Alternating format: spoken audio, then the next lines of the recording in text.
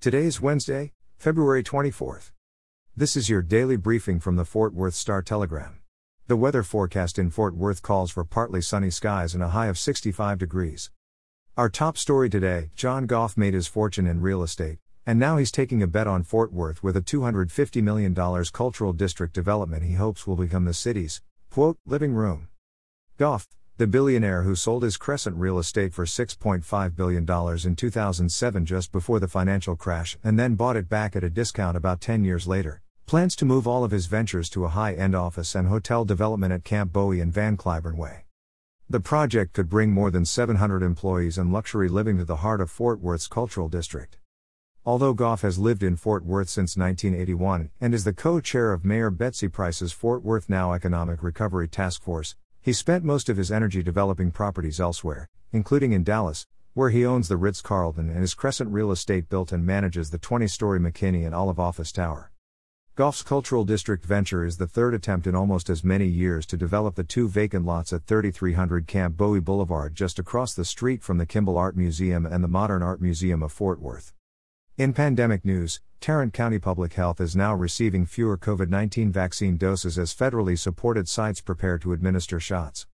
The state and Biden administration previously announced 3 vaccination sites supported by the Federal Emergency Management Agency. With the new sites opening, the state has opted to send much of Tarrant County's vaccination allotment elsewhere. Tarrant County Public Health's 3 vaccination hubs were down about 14,000 vaccines this week, Judge Glenn Whitley said. Also in pandemic news, Tarrant County yesterday reported its fewest coronavirus deaths since early December and its second fewest new cases since October. The county reported 5 COVID-19 deaths and 368 new cases yesterday. The last time fewer COVID deaths were reported was on December 6 with 2. The 368 new cases were the second fewest since October 12. The county reported 328 cases on Sunday. The county has reported fewer than 500 new COVID cases in each of the past 4 days, and 6 of the past 7 days. Tarrant County has now reported a total of 239,188 COVID-19 cases, including 2,794 deaths.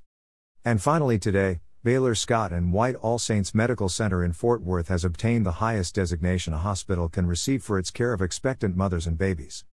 The Fort Worth facility is the first hospital in Tarrant County to be designated a Level 4 maternal care center, the top designation from the Texas Department of State Health Services. 18 other hospitals have the designation in Texas. The designation is awarded to hospitals that provided the best and most comprehensive care possible for pregnant women and infants. For the latest in Fort Worth and Tarrant County news, visit star-telegram.com.